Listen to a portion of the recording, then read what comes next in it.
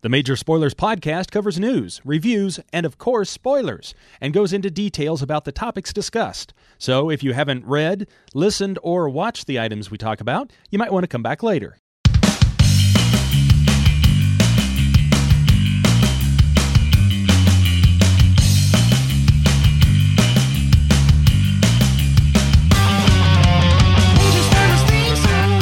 Hey everybody, it's Stephen Schlenker. Welcome to issue 106 of the Major Spoilers podcast, our Saturday edition, our special bonus episode this week.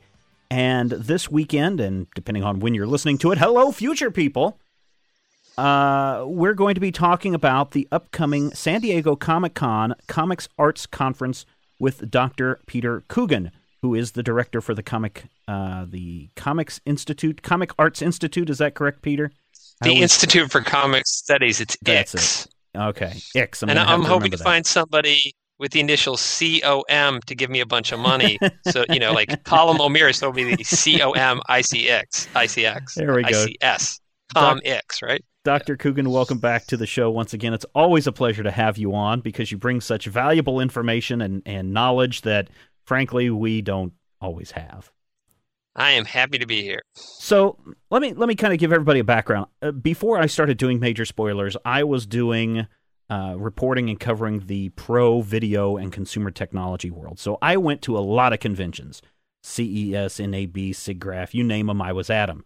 And there's a part of the show that's all just, show floor. This is where you have the Apple booths and the Avid and all these people showing off their wares, very much like you see it at the San Diego Comic-Con, where everybody's off looking at what DC and Image and all these other people have to offer.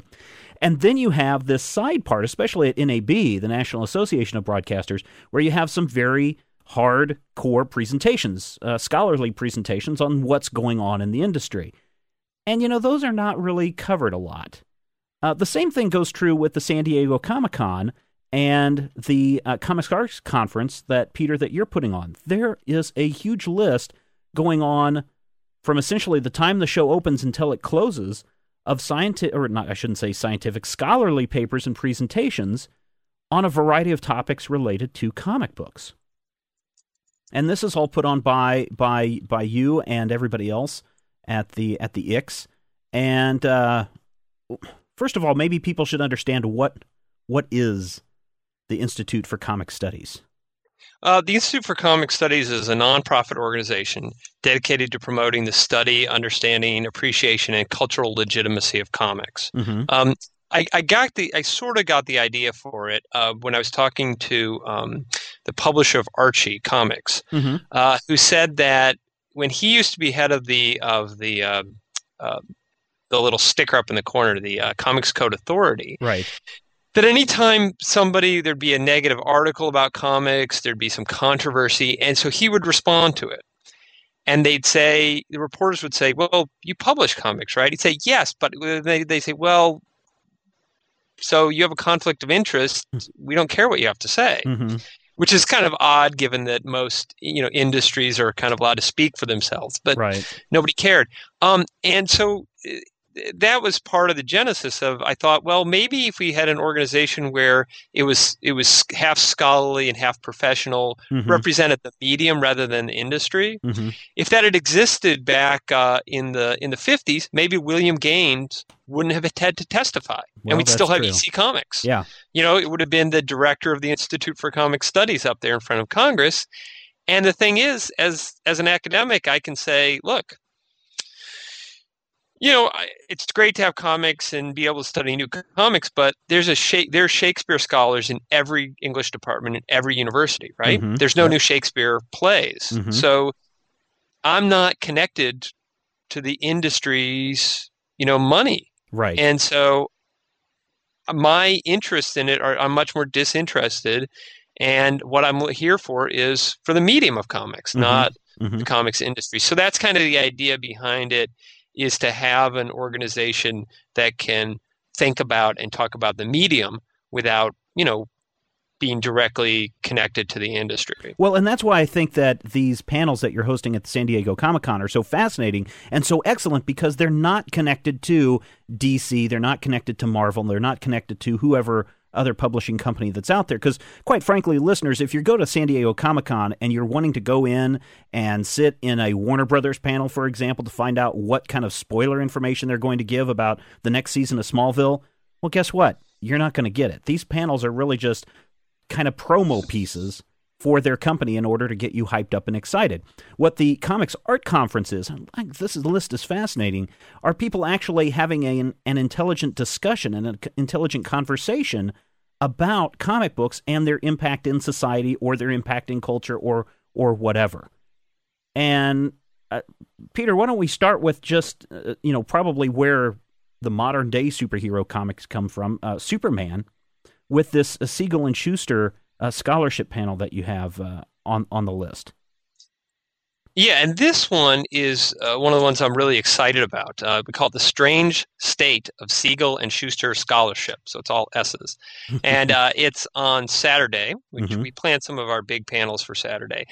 Brad Ricca is the director of Last Son, a scholarly documentary on Siegel and Schuster. And that'll be showing actually at the Comic-Con International Film Festival on Saturday. Oh, okay, cool. So he's in Cleveland at Case Western Reserve University, and he's been doing a lot of original, on-the-ground, primary research about Siegel and Schuster in Cleveland. And his documentary, if you can Google it there, it's greendoorfilms.com. Okay. Anyway, he's dug up a lot of stuff that the stories that we've read about in Steranko's History of Comics, even in Jones's Men of Tomorrow. There's a lot of mythology. There's a lot of stuff that's been built up. A lot of people haven't gone back and looked at the original record. There's a lot of inaccuracies. So he's doing that. And then he's also got on the panel Craig Yo, who have you seen Yo's new book, Secret Identity: The Fetish Art of Superman co-creator Joe Shuster? I have seen bits and pieces of it, just from what other people have talking about, and it looks fascinating. Where it's just all these bondage and S&M and leather fetish stuff that he drew for a period of time in between Superman and leading up to Superman. Yeah, and I actually think it's also later. I think he did it later into the 50s. And one of the fascinating things, I heard him on Fresh Air. So if anybody wants to hear an interview with him, you can go to Fresh Air on NPR. This was after the whole Superman thing, when he wasn't drawing Superman anymore. The people in the bondage art look like Clark Kent, Superman, and Lois Lane. It's so disconcerting to see these images of essentially these characters that you've known forever and you recognize. It's that really iconic Schuster art doing things. And so there's this whole background of Schuster in this kind of erotica, semi-porn stuff that really doesn't fit with your image of him. And it's sort of unknown. Yo came across just one of these magazines, one of these skin magazines in some, back issue bin or some, quarter bin or whatever, and said, what? And he recognized it. He said, what the hell is this? And so he's done a lot of fascinating work on that. And then the third panelist is Lauren Agostino, and she's an independent scholar. She's a paralegal who has collected the information, the legal stuff from the 1947 lawsuit on Superboy. Wow. And she's got portions of the original Superboy script that show really who created Superboy. And I don't know who it is yet, because I've just gotten the kind of blurb from Brad Ricca, who put the panel together. He located her kind of late in the process and kind of added her on. And so I am that is fascinating, because with all the stuff that's going on about Superboy now and the lawsuit about Smallville and everything, this is some stuff, new stuff. Wow, so this is going to be, and so she's presenting some new information that hasn't been presented before, probably outside of court proceedings, which, unless you want to wade through an entire transcript, this could be summarized pretty nicely in this panel. Yeah, and this stuff, a lot of this stuff isn't in the court transcripts. Oh, awesome! It's other stuff that's been submitted, and she's going to have a book out at some point in the future. But she's been working on this stuff for a while. She's sort of become a kind of scholar on her own. She's kind of a self-taught scholar, but is really doing fascinating and interesting work. She's never published anything. She's never appeared anywhere. So this is going to be a premiere of brand new historical information about Siegel, Schuster, the creation of Superboy. I'm so excited about this one.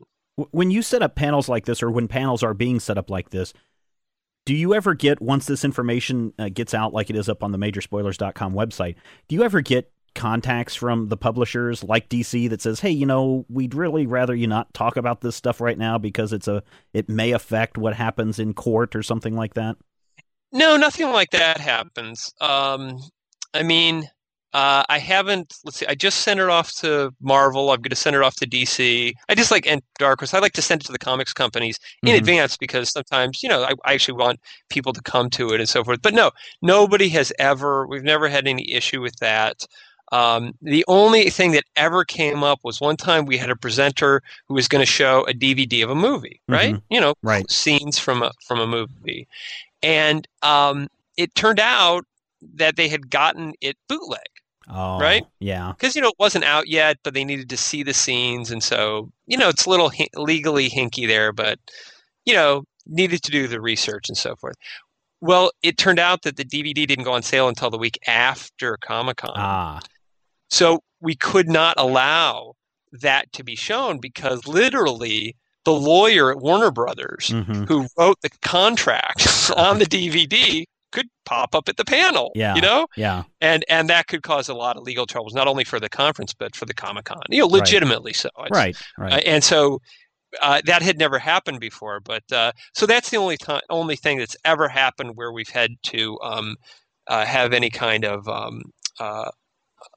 where we've had to be careful about something. Everything else, we're an academic conference, so I always get questions every year from presenters asking about sort of fair use and using images and everything like that. And we've had, Paul Levitz and from DC. We've had people from Marvel. We've had all kinds of different pros at the conference. The one thing happened a couple of years ago where, and I can't remember his name, but a comic book artist found out that he was going to be talked about. And so on his blog, he said, I'm going to go and I'm going to get them and da-da-da. Well, it turns out he had such a good time watching them talk, the scholars talk about his work, that he took them to a party that night. Cool.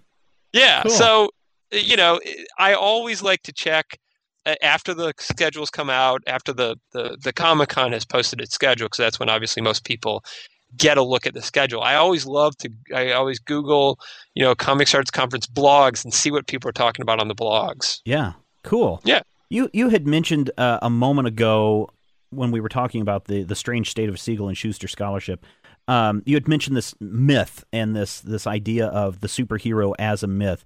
There's actually a panel that I think takes place on Thursday called Myth and the Superhero. This is 2:00 in the afternoon. Myth and the Superhero, where it says, with examples drawn from the Superman mythos and the Crisis on Infinite Earths, I don't know how to pronounce her last name. Angela Nadalius. Nadalius.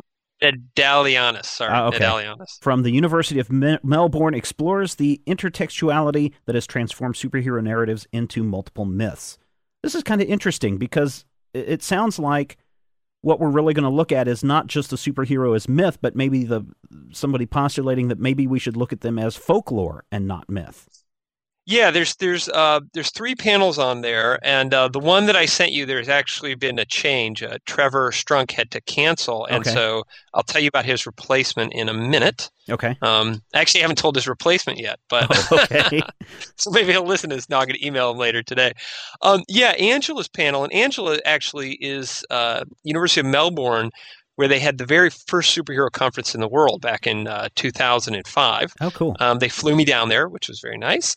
And had a big superhero conference. It was called Men in Tights. Oh, yeah. So she's coming up. She's actually on the board of the Institute for Comic Studies. Mm-hmm. And yeah, she's going to talk about the way the superhero genre is one of the most successful instances of the possibilities of serial storytelling and cross-media slippage of storytelling. And so she's going to draw on and revise Umberto Eco's claim in that famous article, "The Myth of Superman," regarding the way the superhero story has a dual focus, the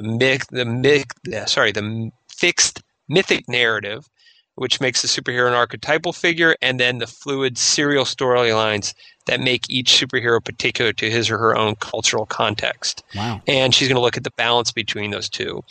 The second one is by Stephen Combs. Talks about superheroes as folklore.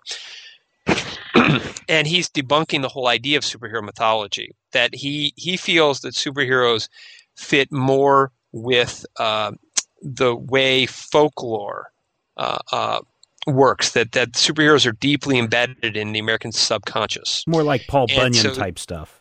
Yeah. Well, okay. Also, I think it's going to go kind of beyond that, more along the lines of sort of like our the stories we tell about ourselves. So maybe even further into kind of urban legend type thing. Okay. Yeah. And then the third one is a fascinating look at the role of Bill Finger in the transformation of the destruction of Krypton and Superman's origin. So it's myth there in the sense of the mythos. Right. But if you look at the very first origin of Superman and the ones that appeared, over a couple of years, they sort of tell one story, especially about Lara's role, Superman's mother.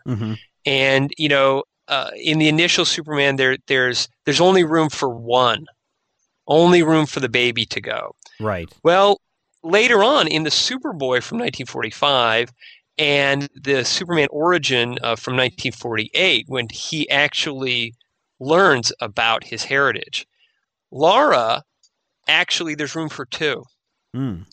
Lara could ride in the spaceship. She could go to Earth and be Supermom.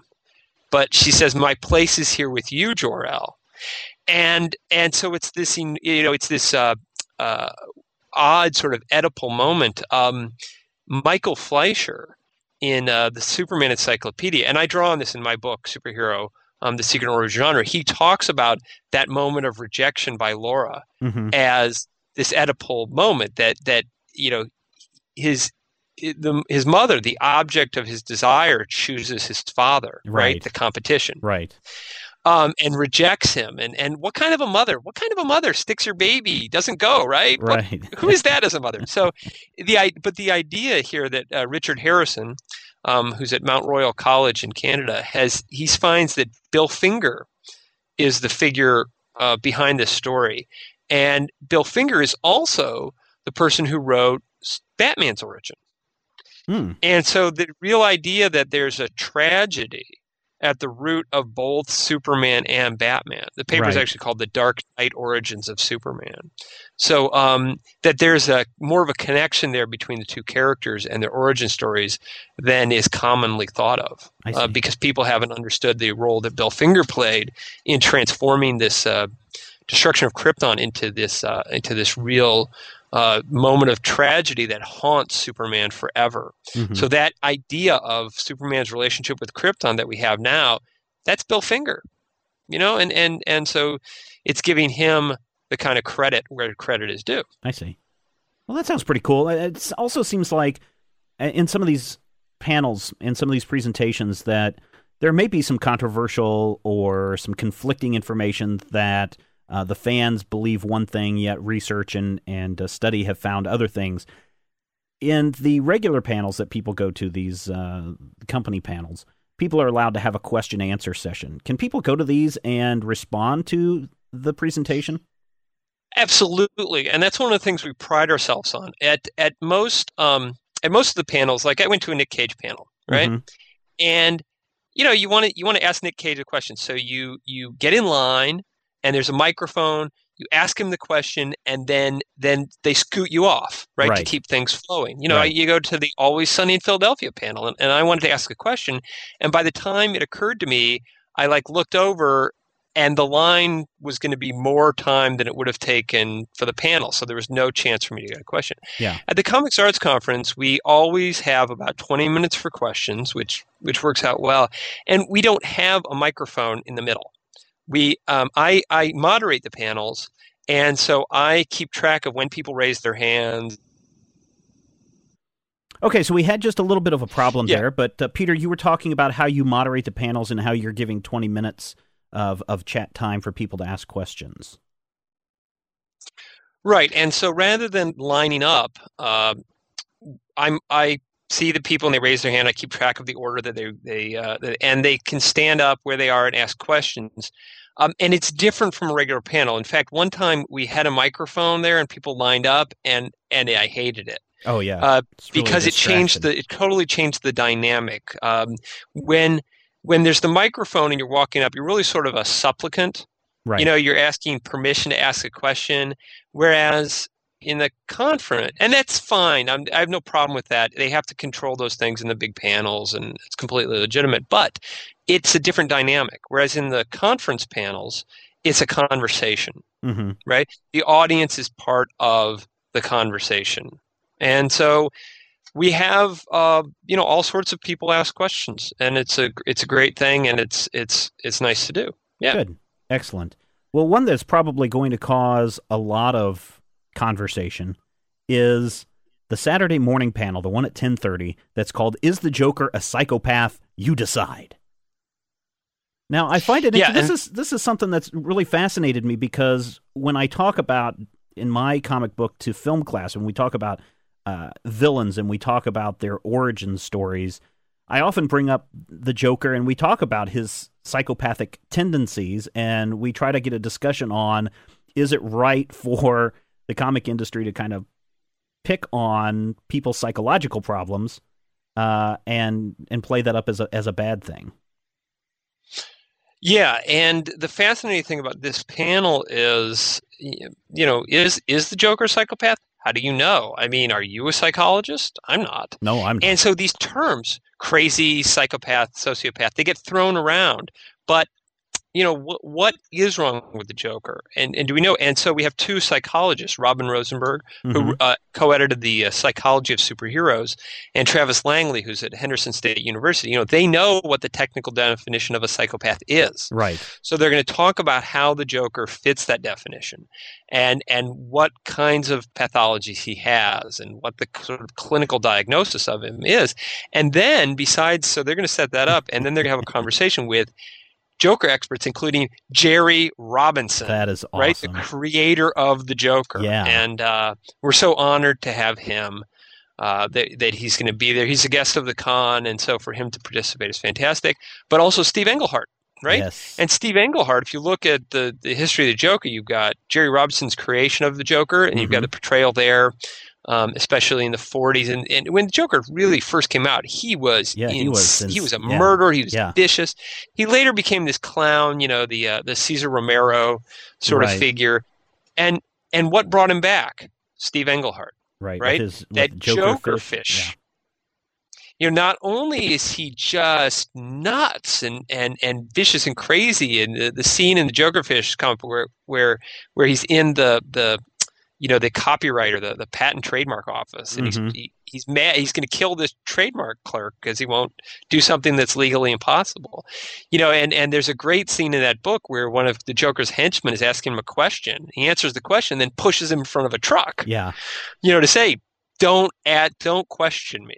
Yeah. So Englehart is really the reason that we have Heath Ledger's Joker, And the third guest on the panel is Michael Uslan, producer of Batman and The Dark Knight. And so, he's back there and being responsible for the Nicholson Joker. Right. And also the Ledger Joker. We couldn't get Jack Nicholson.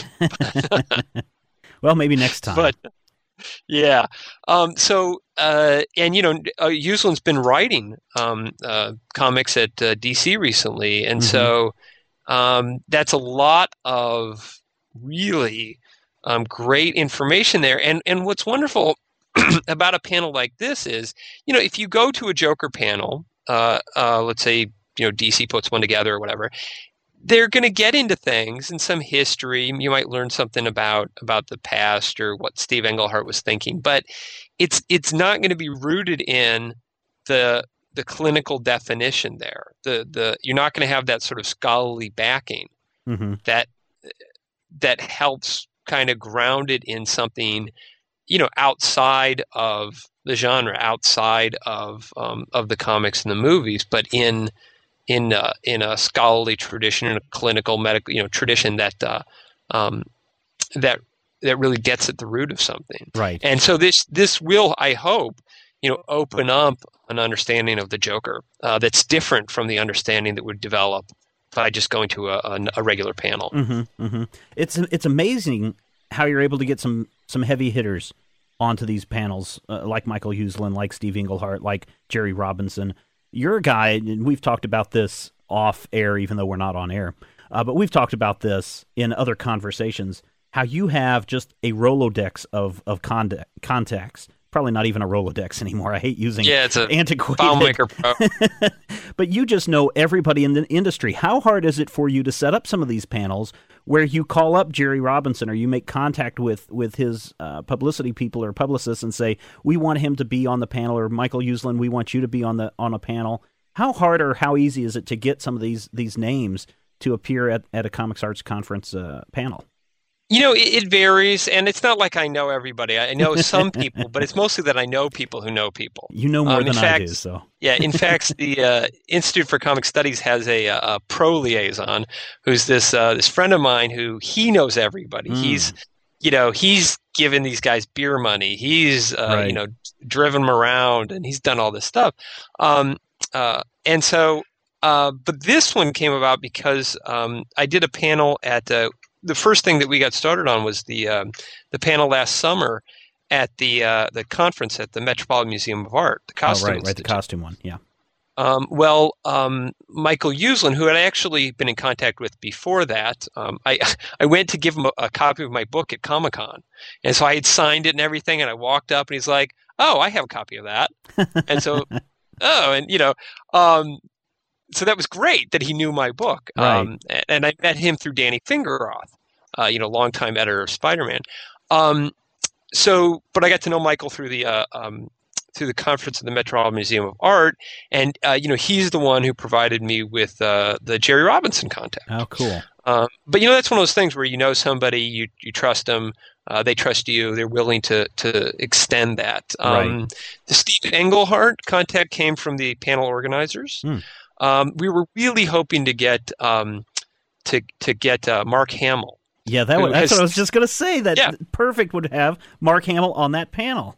Yeah, he's logged the most time as the Joker, but scheduling and stuff. We actually made contact with him, but and that was again through the panel organizers had a contact. And the other thing that happens is Comic-Con is hugely, they're so cooperative and so they're wonderful. The people there are wonderful.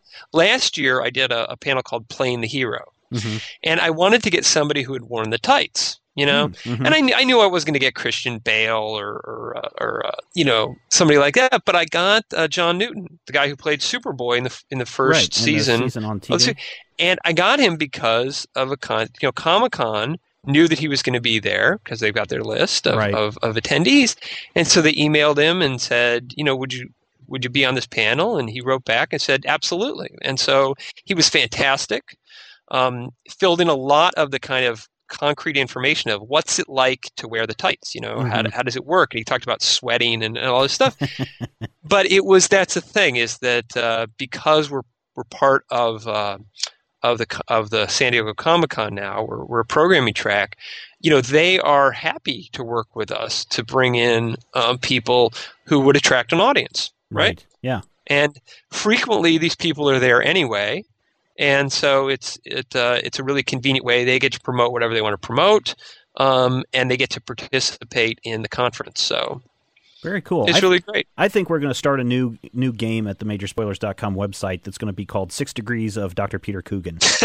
And to see, and I would bet that most of the time we can connect you to everybody else in the comic book industry in about 2 jumps or less. Yeah, maybe. Do you ever get times where and I know people use this term as a derogatory term, but the fanboy that stands up and says, well, according to the issue number 526, so-and-so hero never would have done that. How do you address that? Yeah, we do get questions occasionally. I think about 2 years ago, somebody asked the question, and I actually said, look, that's just not a conference question. Okay. And I can't remember what the question was, but it really got away from the discussion that we were focused on. Now, admittedly, that's not something that's going to happen at a regular Comic-Con panel. Mm-hmm. They're going to maybe ignore the question. Right. Or blow it off or something. Yeah, or blow it off or give a funny answer or whatever.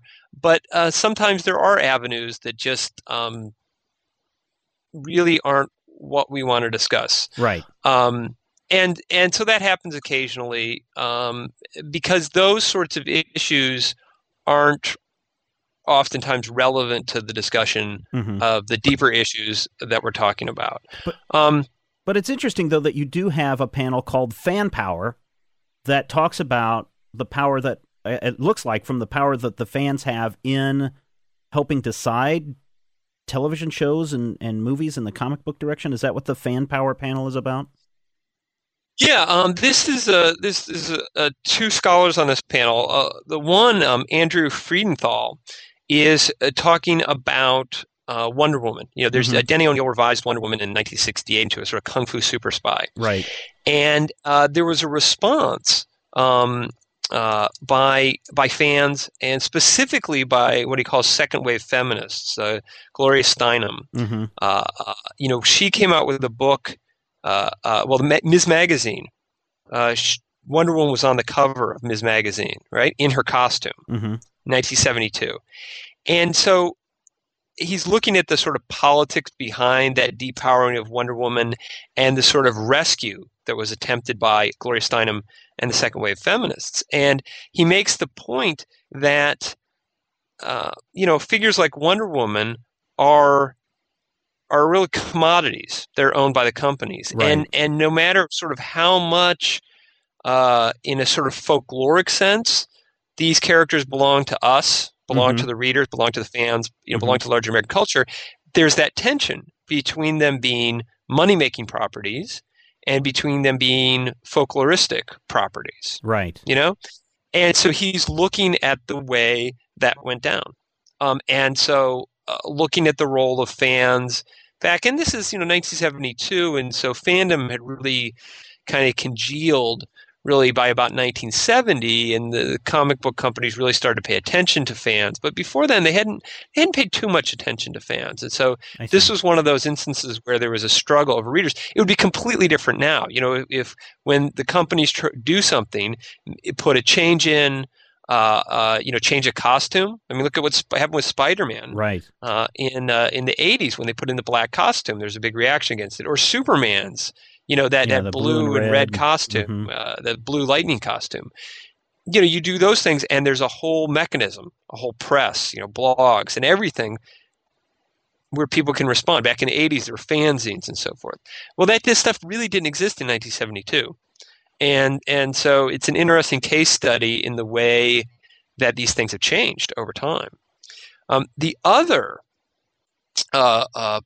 paper on that panel is called it's by Daniel DeBowie, who's a medical doctor, and he also has a PhD. It's called Hero and Heroes: The Millennial Generation Comic Book Fan as His Own Role Model.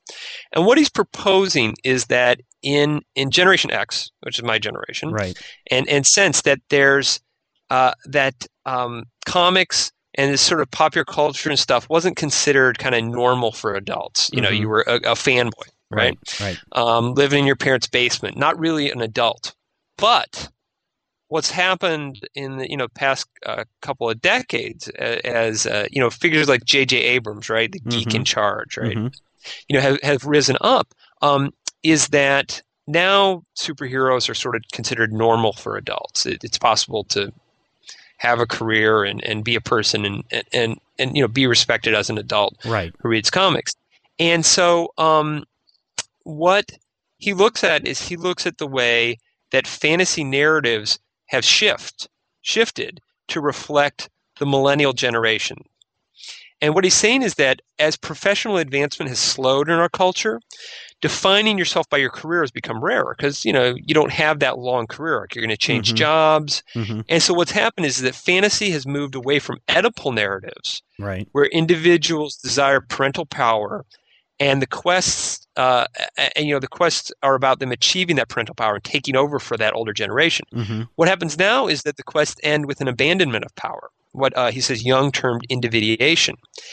And Heroes is an example of that. Right. You look at the protagonists setting aside their elder generation's conflicts. Right. Right?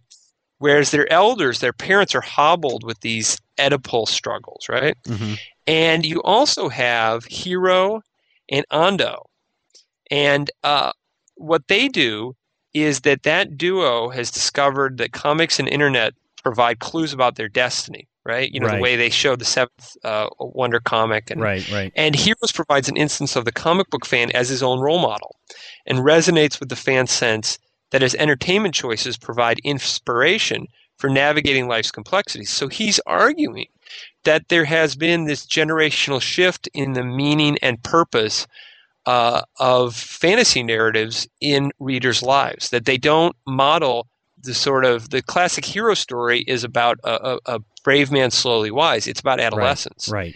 And he's saying that now these hero stories have moved into a different kind of adulthood, that they're providing a kind of a model and a kind of saying that you can draw your sense of identity not from your career, not from your job, but from your entertainment affiliations. And I think that's perfectly played out in Heroes with Hero, who really should be the head of his father's company once his father passed away. He should be following in his father's footstep, but when he's first introduced in that first season, he's this lowly office worker who's obsessed with comic books and fanboyish charms, and eventually he becomes his own man by building up upon, maybe some past experience with his father. So, yeah, that's really, really, really interesting look at that. And so, again, that should be a fantastic panel, I think. 10:30 on Friday at the show. All of these, I'm looking at these panels. There's some of them are back to back. Some of them have maybe a little break in between them. And you moderate all of these. When do you have time to go and enjoy the show? Well, actually, we do 5 hours a day for 4 days, and there's a 10-minute break in between the panels. And that's one thing. I used to do more going out and seeing panels. Although with the lines the way they've gotten, I can't go to the Heroes panel because I can't stand in line for 2 or 3 hours or whatever. So I do less of that. I do tend to sometimes, like last year, I would actually introduce the panel, run off to talk to somebody or track somebody down, come back and finish up the panel. Oh, okay. So I'm kind of there, but I'm not there in some ways. It's grown and it's tough, but it's part of what I'm doing as the director of the Institute for Comic Studies. Now, technically, the Comics Arts Conference is not an X production. It's a programming track within the Comic-Con, and so X is not formally officially involved in it. Of course, because I'm, it's just there. Put on one. It's one of those. Yeah. So I'm trying to meet with people, to do things, to work on promoting the study, understanding, and appreciation, cultural legitimacy of comics. And so if that means I don't get to go to panels that I maybe would have liked to go to, that's okay.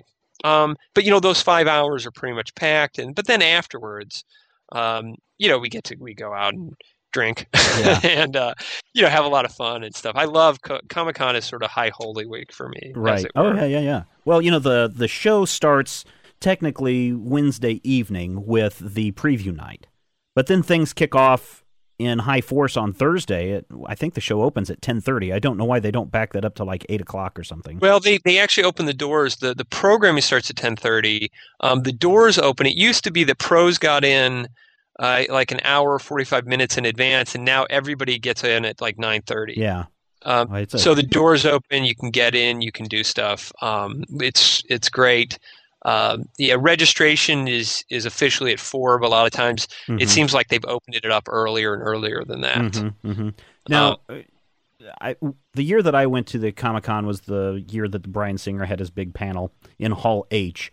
And my wife and I got off the bus, and we went right in and got in line. And I think we were probably the 200th person in line already at 9 o'clock.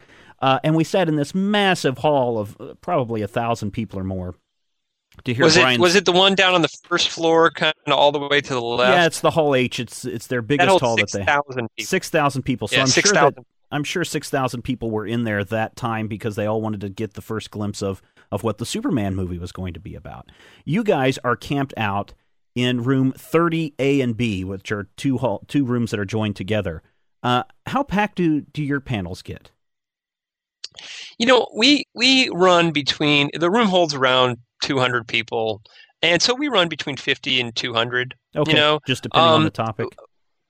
Yeah, the first year we've been in 30AB. What you do is you go down and you get on the trolley and you head towards Tijuana. No, but we're actually happy to be down there. I joke because we used to be in 7AB, and I went there last year, and there was so much noise in the hallway that I was so happy to be down, kind of where it's quiet. And we're a destination track. People go to us because they want to go to us. They don't tend to wander in. And the first year we were down there, we had really good attendance. Like last year, once it started selling out. Our attendance dipped slightly because people now have to wait in line to get into panels. It used to be that people camped out for tickets to Comic-Con. And you'd get there on Thursday morning. Saturday was a giant, mess. You couldn't get in the doors because there were all these people waiting in line. Now with it selling out, it's great. You go, the lines are clear. There's nobody, people are waiting to get in, but it's all much more relaxed. But now people camp out to go to panels. People will be at like 8 a.m. the night before. Right. They'll sleep in the convention center. I've heard, I haven't seen it myself, but I've heard people are sleeping in the convention center to line up for, the Battlestar Galactica panel or the Heroes panel or whatever panel, big panel they want to go to. Or Jack Black played there with Tenacious D. Yep.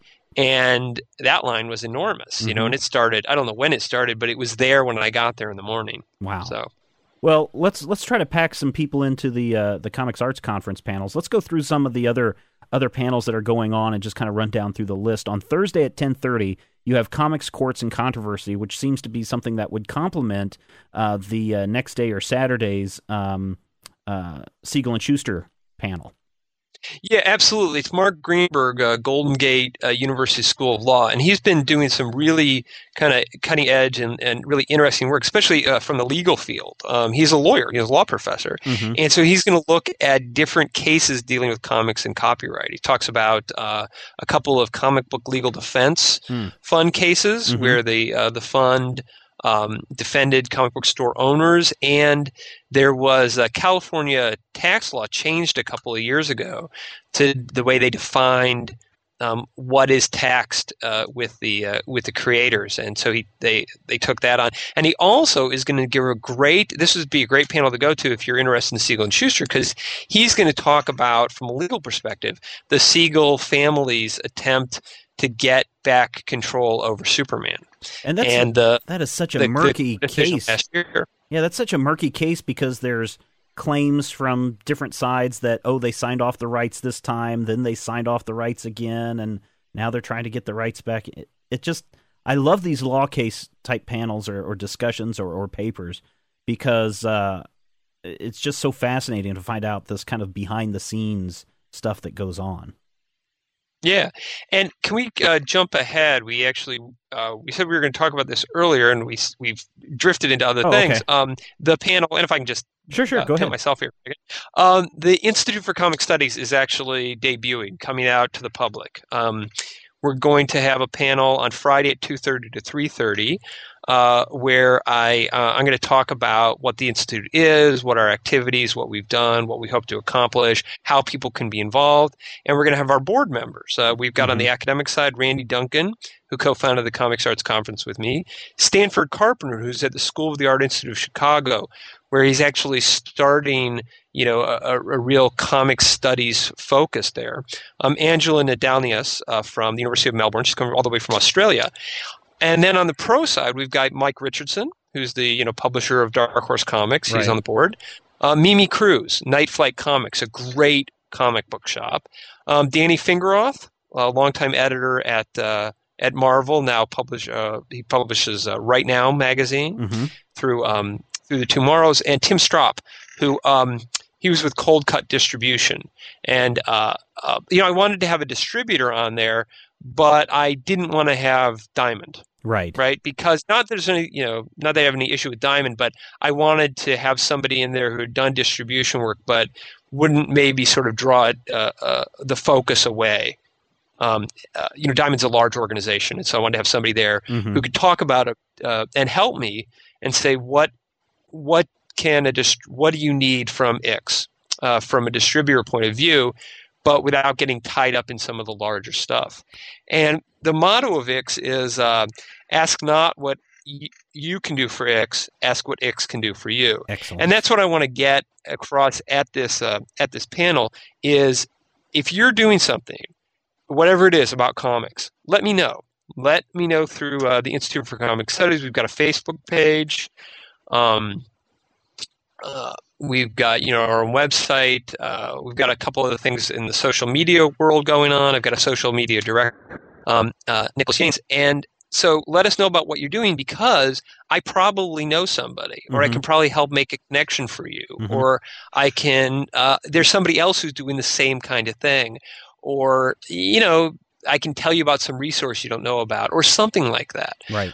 That's what we want to do. We want to be a kind of connective tissue, a bridge between the worlds of the readers and the fans and the professionals and the academy and the industry and those sorts of things. That's my real goal with Ix, is to provide a kind of nexus of communication. So is this panel then going to be kind of a recruitment drive to get people to join Ix, or to get on a mailing list, or to, at least become a greater part of this?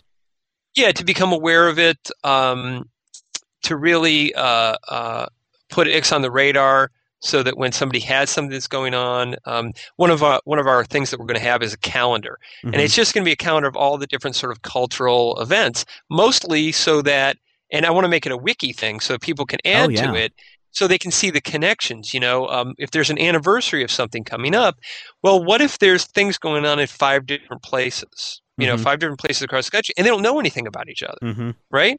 But wouldn't it be great if they could cross promote?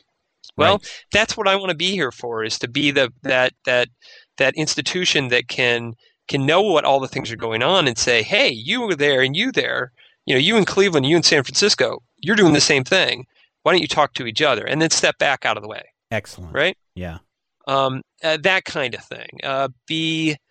For instance, there's a magazine publisher contacted me because they do this thing about the ocean, and they wanted a couple of pieces on comic strips and comic books that have dealt with ocean. And so I connected them with some writers from the comic book industry who wrote about Popeye and wrote about Namor.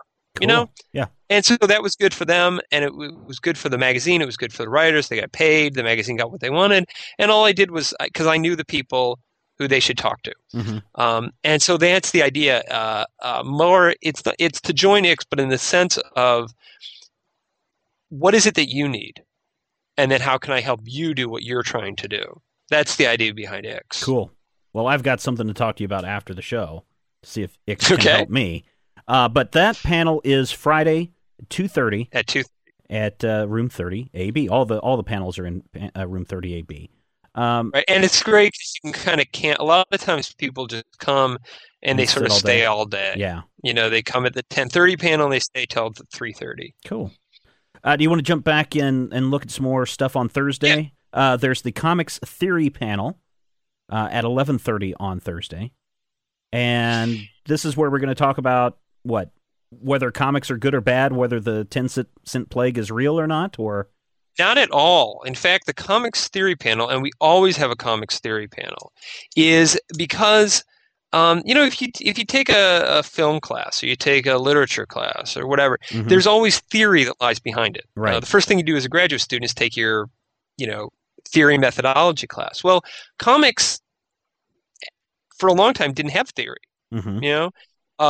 And McLeod came out with Understanding Comics, and that's great. Obviously, that's a central text, but McLeod's a comic book artist, not an academic theoretician. So what the comics theory panel always does is it allows people with specific backgrounds in linguistics and visual literacy and visual culture to talk about their fields and how that applies. Neil Cohn, who's always our theoretician, and he's he's in visual linguistics, so he's going to talk about how our brains and minds make sense of the sequential images in comics. Oh, cool. And he's using psychology experiments. He's referring to psychology experiments that use peanut strips to investigate people's understanding of graphic narratives. So he's really talking about, what goes on there in your brain. It's not just a reader's understanding of how comics work, but a linguist's understanding of comics work. Oh, very cool.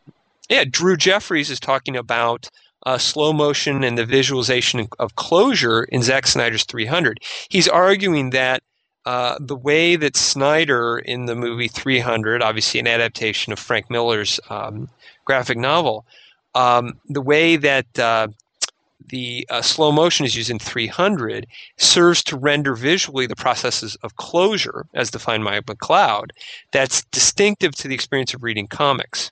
So he's saying that 300 mimics the form of comics by manipulating film style, simultaneously animating the moments that occur between each comics panel and changing the fluidity of movement normally associated with the cinema. So that's a paper on, how comics as a medium and film as a medium are connected and how they interact, and how that movie is different from other movies because it's rooted not only in the material from the comics, but the theoretical medium-specific aspects of the comics.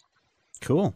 It's interesting on how people make that connection. We were reading Tintin on the last Major Spoilers podcast, and we were talking about how in the space of one page or in a couple of panels, Tintin goes from flying away in the Middle East and winds up in India in just like 2 panels, and how people can make that connection, or how we compress that storytelling, and yet it still makes sense in the long run. And so people who are interested in that might want to check out the comics theory panel. Yeah, absolutely. And there's another paper on keeping time in comics, and it's about the way time is, which is normally you think of it as a kind of linear sequence, but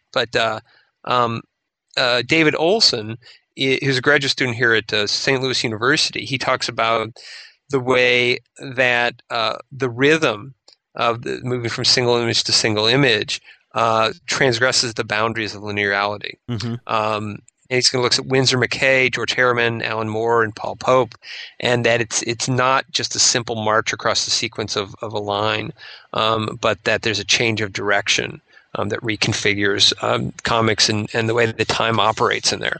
And so that's something that you're not going to get at another panel, because he's working on his dissertation and incorporating comics theory into that dissertation along with he's in literature, so he's also working on literature. But having an academic talk about that, it's different from having a cartoonist talk about it. And there's something of value in both, but we hope to add that value. At 1:00, you have a panel called Nell Brinkley and the Brinkley Girls, and Nell Brinkley being one of the early 20th century artists who just came up with these fascinating art pieces. I think there's actually a book coming out soon, or is out, called the Brinkley Girls. Right. You've got a whole panel about that. Now, this is a little bit different. In instead of talking theory, or instead of talking about law or something like this, this is a panel that's just kind of like a historical perspective on who Nell Brinkley was and the power of her art. Yes, and it's by Trina Robbins, and her book on the Brinkley Girls will be coming out. I think actually it says it'll be published Yeah, it was published recently, and so she'll be available to. I think she's going to be doing a book signing as well. Yeah, she does a lot. Trina Robbins does a fantastic job of digging stuff up, stuff that people have forgotten about or didn't know about. And so she's going to talk about these Brinkley girls who were these figures in Sunday comics, and sort of along the lines of the Gibson girls and the Ziegfeld Follies, and how her name was used to sell even things like hair curlers. Wow. And early merchandise. We think of merchandising as coming with the Bat Summer in 1989, but this merchandise has been around for a century. And so Trina always gives these great presentations where you think, really? Oh my God, I didn't know that happened, or that existed. This sort of lost history. Yeah. And it's out there, and she's a big name, and she's always been a great supporter of the conference. Cool. We already talked about the 2:00 panel, The Myth and the Superhero, and that will round out Thursday's schedule of events. And then on Friday, kicking off, as we said, the Fan Power panel at 10:30, followed by, again, another interesting panel at 11:30 called Can College Prepare Creators for Comics Careers? Now, is this panel looking at from the art side, where you might have somebody from an art institute or someone come on, or are you talking about the writing side, or what is this panel all about? Yeah, it's mixed. It's talking about all those different things. It's basically, it does focus on art, but also storytelling and other things, where they're really looking at what college can do for you, essentially, and what the relationship between those things is. And the people that we have on the panel, like Jackie Nodell, does a book called Superhuman Resources. Yeah. And that's a book about a kind of like an employment agency for superheroes. But she just finished her master's degree. I think it's in art history here, actually, in St. Louis. And she's the granddaughter of Martin Nodell, the creator of Green Lantern. So, she's got a lot of understanding there of how academia works, how the comics industry works, and how, you break in. And Hope Larson, who does a book called Chiggers, David Peterson, who does Mouse Guard, Nick Langley, who has a strip called Rocket Llama. He's at Henderson State University. Okay. Marco Head does Marco's Corner. And they're really talking about the way, and Nick, for instance, is a college student, but he's also trying to become, break into the industry. And this actually, so that's a great panel to look at for people who are thinking about how are they going to get in to the industry. And I want to talk at the end, we'll talk about there's a couple of things the day before Comic-Con that have come up recently that I think we can touch on. Okay. Well, on the flip side of that, instead of this panel might be geared towards college students, you've also got one geared towards educators. Now, is this, and we were talking about comics in the classroom the last time you were on the show, is this only for college educators, or is this something that someone who might be teaching an elementary class might be able to incorporate as well? Yeah, absolutely. I mean, the people who are on there are primarily college professors, but Matt Smith and Randy Duncan actually have a textbook coming out called The Power of Comics. Awesome. From Continuum. And it shows how to teach comics sort of through a communications perspective, but not entirely. And yeah, this is one of those panels that we always offer panels that teachers can come to and get credit for attending. Oh, excellent. We have a continuing certificate, education thing. Yeah. Continuing education, exactly. And so this counts for that. And so it's really going to be a kind of roundtable discussion about how to teach comics, mostly kind of focused on college, but a lot of it's going to be applicable to whatever other teaching you're doing. And also Greg Urquhart is going to be talking about collections of comic books and strips that are useful for scholarship and teaching, some publications, new publications that are coming about. Let me just pull up his actual description of his panel here for a second. Academic research databases of comic strips, books, and graphic novels. And so Alexander Street Press is launching these collections, early British and American comic strips. Oh, neat. 1884 to 1938, and underground and independent comics and graphic novels, 1953 today. They've been working with the research libraries at Ohio State and Michigan State to create online collections of comic books and strips. Excellent. Which are, indexed so you can find things with metadata. Yeah. And so this is going to change because you're going to be able to access these through your university databases, right? Through the libraries. Yeah, that's awesome. And, I'm hoping that this stuff will actually be online. And, for the fall, because I'm teaching a class on history of comics. And if I can have the students just go to the databases and look at some of those old strips from the 1890s, it's great to have those resources available. I'm going to go to my universities and ask them to subscribe to the database, to these services, because these are the kind of things that you can look at historical newspapers. So but you can't. I did some work on Superman. I was looking at the comic strips, and I couldn't actually search for the comic strip because they're saved as images in the database, and they don't have metadata. Well, here we're going to have the metadata, and you're going to be able to find stuff. Well, educators or students who are listening to the show and want their university to get in onto this service, and they have a lot of services at your library on the college campus, ask them if they're part of that, and if anything, have them sign up for it, especially if your college or university has a course in comic books. And there are more universities every day that are adding courses in pop culture and comic books into their listing. So check that out. Yeah, and I'd like to, for this now, jump ahead, sticking with the idea of students. Yeah. On Sunday at 2:30, it's the last panel, and this is always a fantastic end panel. This is, I think, the third year we've done this. Matthew Smith, he's at Wittenberg University. He actually runs a class, and I think we talked about this last year too, for students. They get college credit. Oh, cool. And what they do is they meet during the week. They arrive there on Sunday, so they start having class on Monday morning, and they do some readings for ethnography. And then starting on Wednesday, they fan out throughout the Comic-Con and interview people and collect samples, and they come back and report. They do an ethnographic report on what they have found. And I have learned so much from them about the sort of political economy of Comic-Con, the hierarchy, everything. I just love this, and it's a great wrap-up.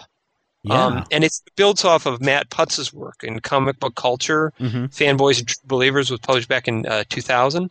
And so we're looking at the way fan culture operates, the way fan practice operates, marketing, the way professionals and fans interact. It's just the most fascinating thing that you have. Does it look at trending and those kinds of things too? Like, is it a way to, not only just from the scholarly perspective, but is there some kind of marketing there where somebody might be able to cull data and say, hey, here's where some trending is coming on, let's get on this next wave, or anything like that? Yeah, absolutely. I think so. And what's fascinating about it is that it's rooted in that week.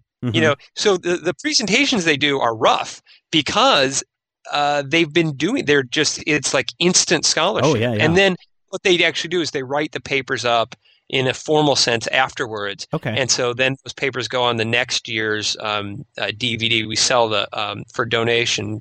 We sell the proceedings of the conference. Because I was going to ask about that. And so we have, most of the time we've got several of the papers and PowerPoints and so forth for each year's, we get them in advance and put them on. But then we always add last year's papers from Matt Smith's class. Okay. And so the stuff that's there, it's fascinating, really interesting, and it's kind of raw and immediate because it's what's happening now. And so this is a panel we always hope to offer that he can get enough students to do it every year, and he's been successful doing that for 3 years. That it's a great way to attend Comic-Con and kind of get more out of it in some ways than just going. So, and I was going to ask this, and so I'll kind of repeat it again. At most conferences where people are giving scholarly presentations, either the paper is available online or there are printouts of it where people can come up and pick it up. Do you do that at the Comics Arts Conference? Not exactly. What happened was, and at most conferences, you might be able to get a paper from the person who's presenting it, and sometimes I've been at conferences where they actually sold copies of the papers, to raise money and so forth. But typically, what happens is you go up after the panel, exchange cards, exchange email addresses with the person. That person emails you the paper. I see. But what we do is, because several years ago somebody asked if they could get the papers, and I was like, I could go photocopy it for you. But, you photocopy at the Right. convention center and it's Kinko's and Right. there's this, it's more expensive and having all that paper to haul around. And I thought, well, I'll just get the PDFs and the PowerPoints and the Word documents and just do it that way. And so I just started supplying that 5 years ago, actually. Okay. So we don't get all of them, but we get a good representative sample of them, and sometimes people send them afterwards. They want to polish them up, and so. But those now it used to be a CD, but now they're on DVD because the DVD holds so much more. Right. And it goes back, and it's got years papers from the past, and it's got index of comics magazines like the Comics Journal and Comic Book Marketplace, and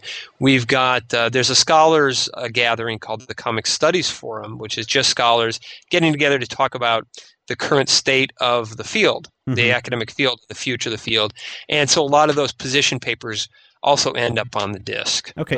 So it's a great way to you got to get a history, and I actually have somebody working now. This is one of those things about somebody asked what he could do for X. I get these emails. People say, what can I do to help? And I was like, so I sent him the DVD, and he's going through and reformatting stuff and also tracking down past presenters who maybe didn't send theirs in and who presented before we actually started doing it. Right. So we're hoping to get a really much more complete record. That's not going to be done in time for this conference because it's a huge job. But ultimately, we're hoping to be able to have all those things on. And ultimately, we just want to have them online. But haven't sort of made that jump in the technology yet. Okay, so this is available for DVD. Where and when and how much? It's at the conference. It's $2, and that's just to cover costs. And you can pick it up from me at the conference. And afterwards, if you send me a DVD, I'll burn you one. Oh, okay, excellent. And I prefer for people to do that rather than sending me money, because if you send me a DVD and a self-addressed stamped envelope, I put it on my computer, I burn it, I drop it right back in the envelope and send it to you. If I have to arrange, postage and all that stuff, it can just take me longer. So it's much quicker if you just send it like that. And I'm happy anybody who wants to send me that, you can go to Institute for Comic Studies or Comic Studies at Gmail. Send me a note, and I'll set that up for you. Excellent. Okay, so make sure you people write that down because I want all these papers. I want to see everything. Especially, we've talked about Superman panels. You've got a Batman panel coming up Saturday at 12 o'clock called "Becoming Batman and Batman Becoming." Is this? Is it about science about superheroes? Go ahead. I was going to say, is this about the science of superheroes? Yes and no. And actually, there's one of the interesting things is there's actually a paper during the poster session on actual science of superpowers and so forth. Okay. So that's at 3:30.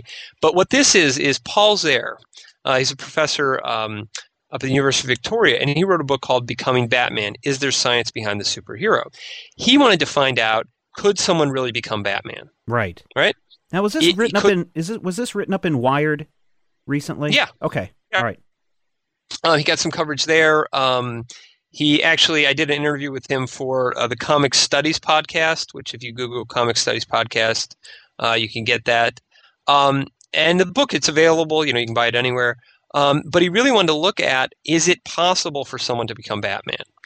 And the fascinating thing he concludes is that, yes, it's just possible. It could happen. But the question is, for how long? Right. Because he's got an answer to that question. Because he talks about, like sleep deprivation and fatigue on the body and those kinds of things. And the way you'd have to harden your bones and these sort of things. And he's a martial artist. Besides being a professor of physiology, he's a martial artist. And so he really comes at this from a multi-perspective background, and it's a fascinating book, and you really read it and come to understand Batman in a completely different way, and what really Bruce Wayne would need to do. And I'm going to be interested to see if that book kind of works its way into the comics and into writers and stuff thinking of Batman. Yeah, because it's real. Yeah, this is what people would have to do. It's kind of like the another book that was put out a couple of years ago, wasn't it, called The Science of Superheroes, that talked about, could Peter Parker have saved Gwen Stacy, or would her neck really would have snapped, and those kinds of things.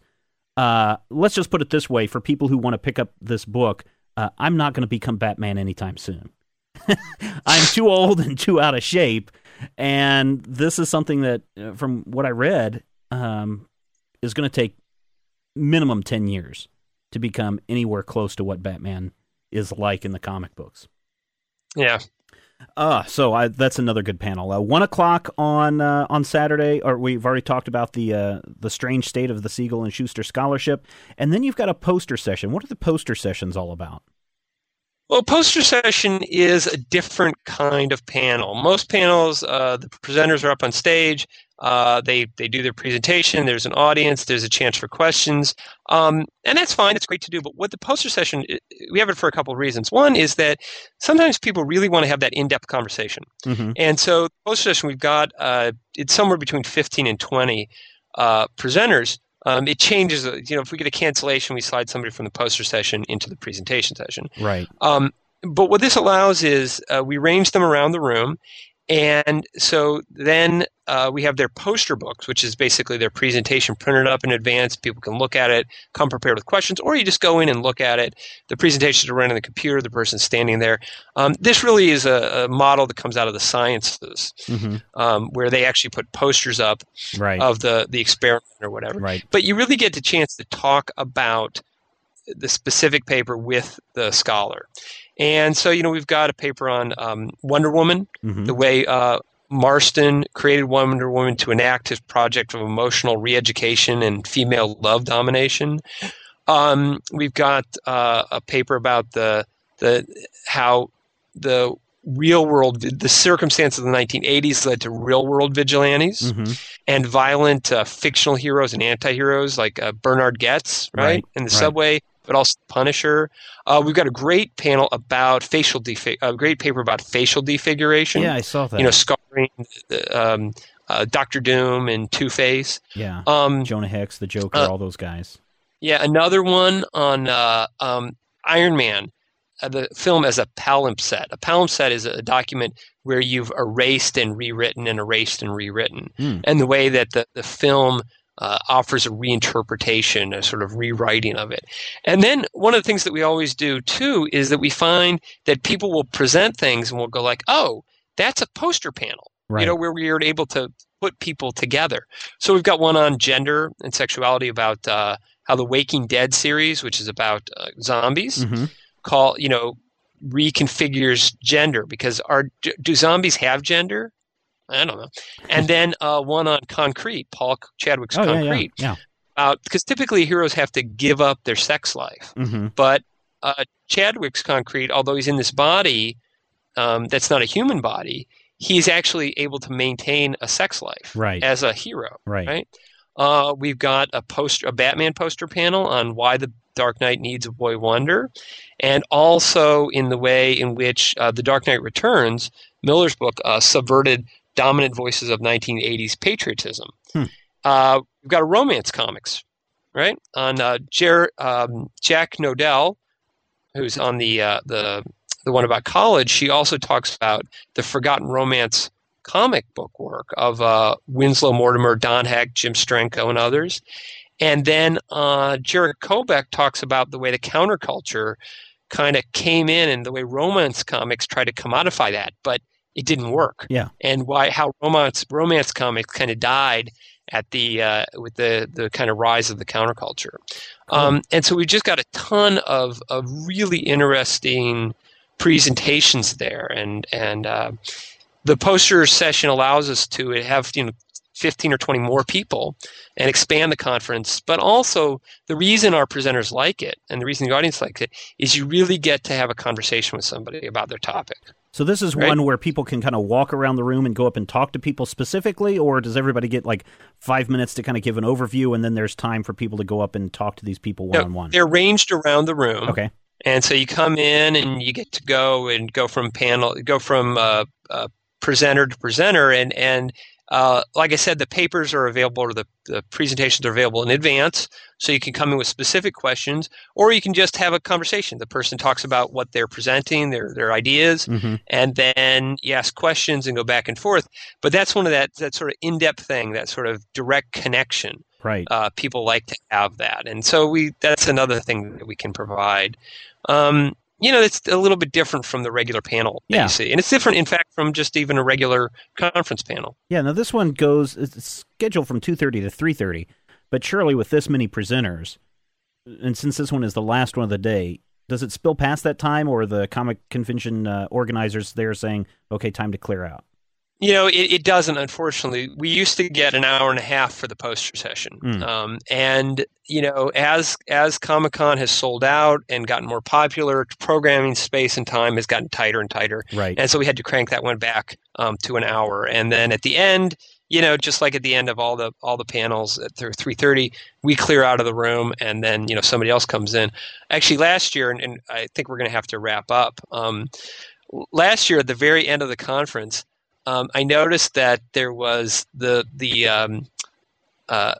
Imperial Legion was meeting, the guys who dress up in Star Wars troopers uniforms, and so I went out of the room. So I'm up there, right, and I leave, and I go out and I talk to the commander of the Imperial Legion, 501st Imperial Legion, and I get him to agree to doing this, which is he came in at the very end of the panel, and I was up there talking, and he said, "You, Peter Coogan, by Imperial Order 563, you're guilty of subversive activities." So a couple of guys in armor and big guns, and they came and they arrested me. So I've been arrested as subversive to the Empire. Ah, cool. All right, so we're running out of time. Is that what's going on, or do you got a few more minutes still? Yeah, I just have a couple more minutes. I've got to go, unfortunately. So Sunday, just a couple of quick panels. We've already talked about the culture of popular things. 10:30, Cold War comics. So if you want to find out what was going on as the U.S. tries to take on those evil Ruskies, you're probably going to want to check that one out. Probably really good for Justice League of America fans, maybe some Iron Man fans as well. We've got the 11:30. We've got the changing identity of the superhero, which probably could be very, very good. And then we've got at 1 o'clock comics in museums, which should be really and good that's as well. a great panel. We've got two people who've got a background in art and museums, Kim Munson and Michael Dooley, but also Dennis Kitchen, right? Cool. Excellent. Well, everybody, I tell you what, if you're going to the San Diego Comic-Con, do me this one favor. Do Peter Coogan this one favor. Do yourself this one favor. And try to go to one of these panels. Go to one of these presentations. We've spent over an hour talking about them. There is something here that I think everybody will like, and something that will help further your appreciation of comics and your understanding of comics in our society. Peter, thank you again so much for being part of the podcast. You are welcome back at any time. And again, you can go to the San Diego Comic-Con taking place July 23rd through the 26th in San Diego, California. If you don't have your ticket by now, too bad. But for those of you going, check out the Comics Arts Conference that runs in conjunction with the con. Peter, thank you so much again. And everybody, we'll be back on Tuesday to talk more about comics, because we know that you love comics and we do too.